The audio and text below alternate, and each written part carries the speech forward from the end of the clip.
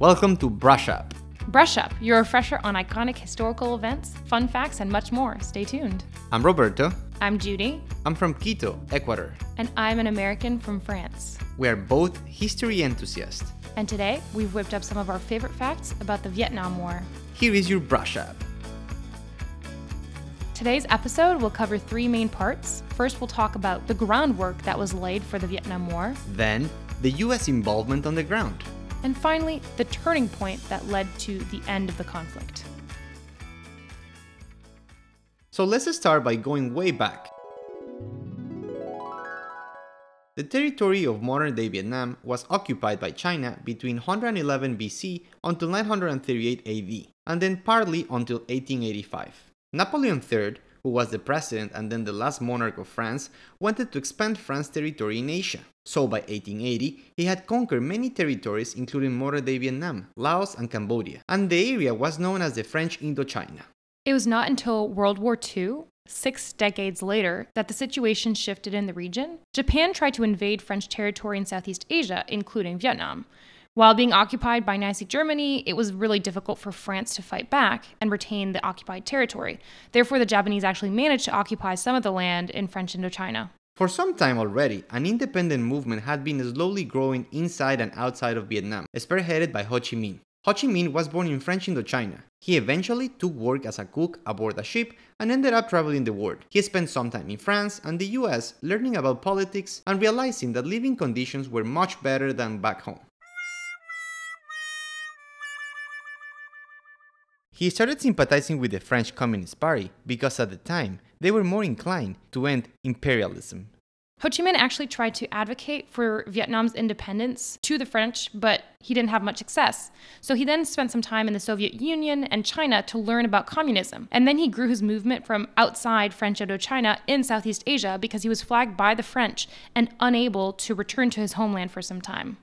Let's come back to World War II. When France was occupied by the Nazis, Ho Chi Minh found the perfect opportunity to make a move. In 1941, he went back to French Indochina with the objective of leading the countries to independence. He formed the Viet Minh in the north of the country, also called the League of Independence of Vietnam, basically a revolutionary force of guerrilla whose intent was to unite Vietnam under a communist regime and get rid of the French and Japanese occupying forces. So one interesting fact is that actually, because of its alliance with the USSR during World War II, the US provided support to the communist Viet Minh against the Japanese. In exchange, the Viet Minh actually provided the US with intelligence about the activities of the Japanese. And you'll quickly realize that the cooperation between the Viet Minh and the US ended with the end of World War II. If you want to learn more, go listen to our episode about World War II. At the conclusion of World War II, the Japanese had to give up occupied territory in Southeast Asia, so the French regained their lost territory one more time. However, at this point, Ho Chi Minh had gained a lot of support for his independence movement in the north, and on September 1945, he established the Independent Democratic Republic of Vietnam. The capital was Hanoi in the north of the country, and Ho Chi Minh was the president. Actually, on the day that he declared independence, he made a speech that started with exactly the same words as the US Declaration of Independence, which is pretty ironic for the establishment of a communist country.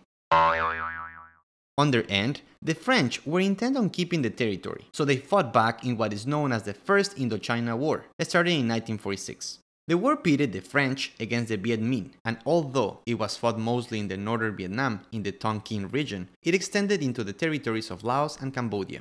After World War II, on the other side of the world, with the growing threat of the Communist Soviet Union and the Cold War looming, the US adopted a policy of containment. This was based on the fear of the domino effect theory, which suggested that if one country fell to communism, others in the region would soon follow. So after World War II, in 1949, Eisenhower worked on the establishment of NATO, the North Atlantic Treaty Organization. He was really intent on protecting the rest of the world from the threat of communism. And notably, France became an important NATO member to fight for this cause. So by 1950, the US actually offered help to the French to fight against the Viet Minh in Vietnam. At first, the French made some progress. In 1949, they set up Saigon as the capital in the south, with the objective of keeping them as a close ally to the west. But after years of fighting, the Viet Minh wore down the French, and in May 1954, the Battle of Dien Bien Phu marked the end of the First Indochina War.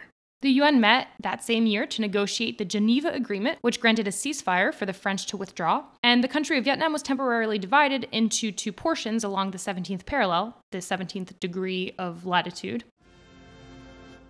The north was occupied by the communists in the Democratic Republic of Vietnam that had been established, and they were led by Ho Chi Minh. And the south was established as the Republic of Vietnam, led by Emperor Bao Dai, who had been in power actually since 1925 under the French rule. Under the Geneva Agreement, elections were also to be held in 1956 to decide the fate of the country. In addition, Cambodia and Laos, which had been part of the French Indochina, were given their independence. Now, the US's involvement on the ground. The same year as the Geneva Agreement also marks the beginning of the Second Indochina War, what we now refer to as the Vietnam War. The US was very intent on defeating the growing threat of communism, and they have their reasons. The Soviets' threats from the Cold War were intensifying, and China had just become communist under Mao Zedong Communist Party. So, after the French withdrew, the US, under President Eisenhower, continued to be involved in the North-South fighting by supplying weapons and other resources to the South. Actually, soon after the Geneva Agreement, the US facilitated elections in Vietnam, but only in the south of the country, because they were afraid that the whole country would become communist if they held it statewide. Ngo Dinh Diem, who was supported by the US, won those elections. Diem was intent on silencing any communist supporters in the south, and he did so with the help of US training and equipment. In the South, in the 1960s, the National Liberation Front was created with the objective of overthrowing Diem's government and reuniting the country. The military branch of the organization was the Viet Cong, and they started aiding the Viet Minh with their fight for reunification, looking for a communist country. In 1961, American President JFK, John Kennedy, decided to escalate the military presence of the US in South Vietnam, realizing that Diem's government really needed reinforcement. So actually by 1963, the situation was worse. Opposition to Diem had grown very strong, even within his own political party. He was a Catholic, and he cracked down a law on Buddhists, making him quite unpopular. So he was actually killed in a coup in 1963. And it was a Buddhist called Ngoc Do who took over, but most of the control was actually under a senior general in the Army of the Republic of Vietnam, also named Minh. Lots of tough names in this episode. Anyways, let me tell you some interesting facts. In 1971, the Pentagon Papers were released, and these were the papers describing the political and military involvement of the US in Vietnam, highlighting many realities that have been unknown to the public. The papers revealed that the US had actually supported the coup that removed Diem from power, so kind of controversial how the US pretended to help him, but at the end they were the ones overthrowing him. Another interesting fact that might lead to some conspiracy theories is that JFK was assassinated just 3 weeks after Diem and was replaced by President Johnson. So at this point, the US was technically not at war in Vietnam, but they were advising and aiding the South Vietnamese, and they even actually had troops on the ground, so essentially they were kind of fighting. Things, however, escalated greatly on August 2nd, 1964, when the North Vietnamese hit 2 US ships in international waters in the Gulf of Tonkin. As a response, Congress actually passed the Gulf of Tonkin Resolution, which is what allowed an escalation of the US involvement in Vietnam.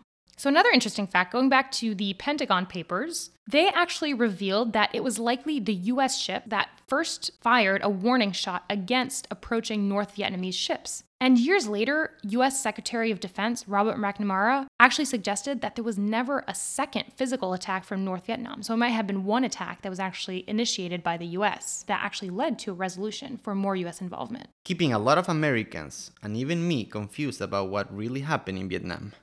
At the onset of the war, the goal of the US was to help the South Vietnamese just enough so they could take over entirely, leading to a sense of disappointment for American troops that they could never make real progress in this war.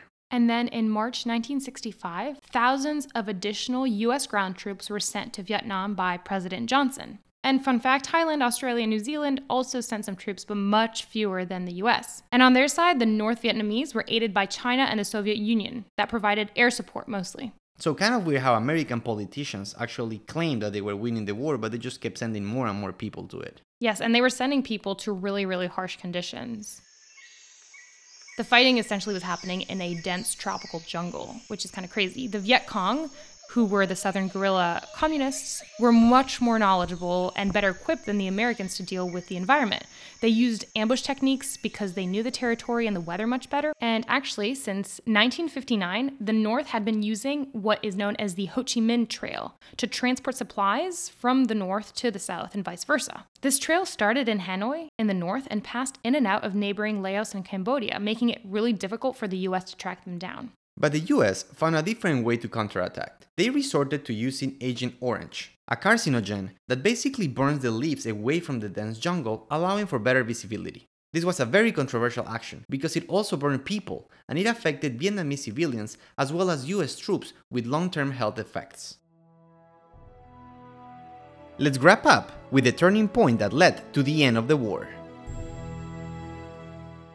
So the North kept fighting really intensely, wearing down the Americans. And in January 1968, they hit the US with a massive blow known as the Tet Offensive. The North Vietnamese conducted a surprise attack coordinating with the Viet Cong to attack hundreds of towns all at once in the South. However, the South did fight back, and the North was unable to hold down any village for more than 2 days. But this surprise attack revealed that the US was much less prepared than their enemy, and that the war was kind of at a standstill. The war took a big toll on US soldiers who were worn down physically and psychologically. American soldiers were frustrated with the conditions, with no real end in sight. They had low morale, a lot of anger, and many resorted to using drugs to cope. This resulted in a horrible massacre in March 1968 known as the My Lai Massacre. During a violent streak, US soldiers tortured and killed 500 unarmed Vietnamese, including women and children. The US government covered this up for years. In the end, only one soldier was convicted for a criminal offense. Back in the US, people were becoming more and more unhappy with the war, creating a really divided America. The US government kept saying that the war would be won soon, but more troops kept being sent to Vietnam. So what was the reality? The Vietnam War was also the first to be televised, so the harsh images from the war were diffused everywhere in the US, contributing to this anti-war sentiment. Recorded in front of a live studio audience. About 25% of American troops were drafted, while the others were volunteers. Ultimately, the draft particularly affected poor people who could not get college deferments. Consequently, the growing civil rights movement played a large role in protesting the war and causing an even more divided America. At that point, with a low approval rating, Johnson tried to change his approach to the war. He began the Paris peace talks in 1968, but they actually didn't reach a clear agreement. And being unsuccessful, he lost the presidency to Nixon. Upon coming into office, Nixon's focus was on de-escalating the US's involvement in Vietnam. He referred to this as the Vietnamization plan. The US would slowly withdraw troops, continuing to offer aerial bombings and equipment to the South until a complete transition could be made. Nixon started withdrawing troops as early as July 1969, and by the end of that year, the number of ground troops was actually halved. And new peace talks also started in January 1969, as soon as his presidency did. Despite all this political bureaucracy, the war on the ground remained bloody, and it's about the same time that My Lai massacre was revealed to the public, so the anti-Vietnam movement was still growing in the US. On November 1969, the largest anti-war demonstration took place in Washington, D.C., mobilizing 250,000 Americans. Many protests were held in the schools, and some even led to casualties.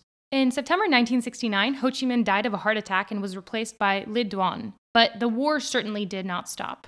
In 1970, Nixon expanded the war into the neighboring countries of Laos and Cambodia. He bombed those countries with the intent of stopping their supply of weapons and bunkers to the north. But this caused a lot of backlash in the US, especially since it was a violation of international law. And they saw this as an escalation of the war.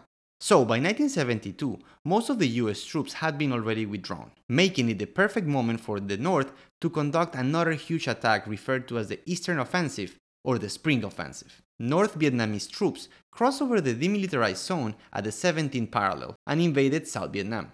Although they were not successful in taking over the country, it gave them negotiating power during the Paris Accord. Later that year, rising tensions were threatening the peace talks as both the US and Vietnam put blame on each other for the war consequences, leading the US to launch Operation Linebacker II, a series of bombings on northern Vietnam, also called the Christmas bombing.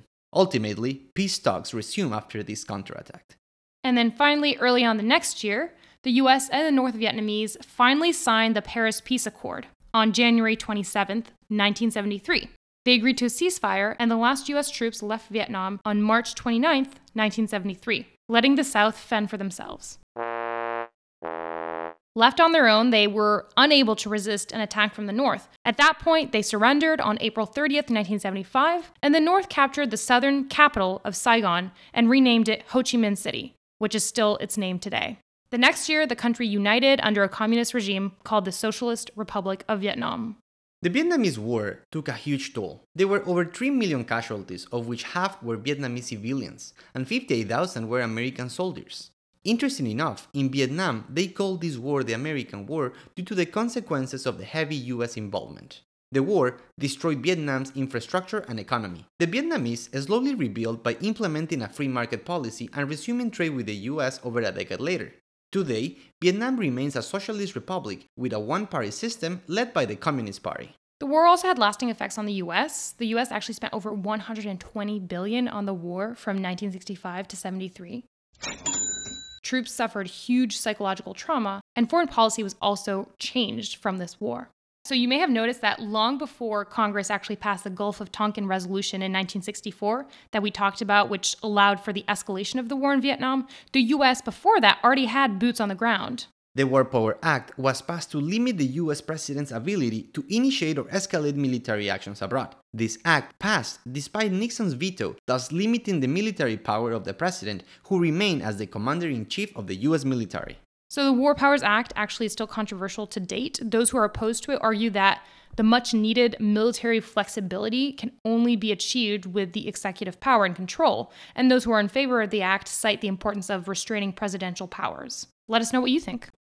So, to sum up our brush up, France had been occupying the territory of modern-day Vietnam since the 19th century, a region called French Indochina at the time. After World War II, the French gained back control of some territory in the area that they had lost to the Japanese. But a revolutionary movement had started in Vietnam, led by communist Ho Chi Minh in the north of the country. Eventually, the communist resistance wore down the French, who left the territory after signing the Geneva Agreement in 1954, dividing the country between the communists in the north and the US-backed south.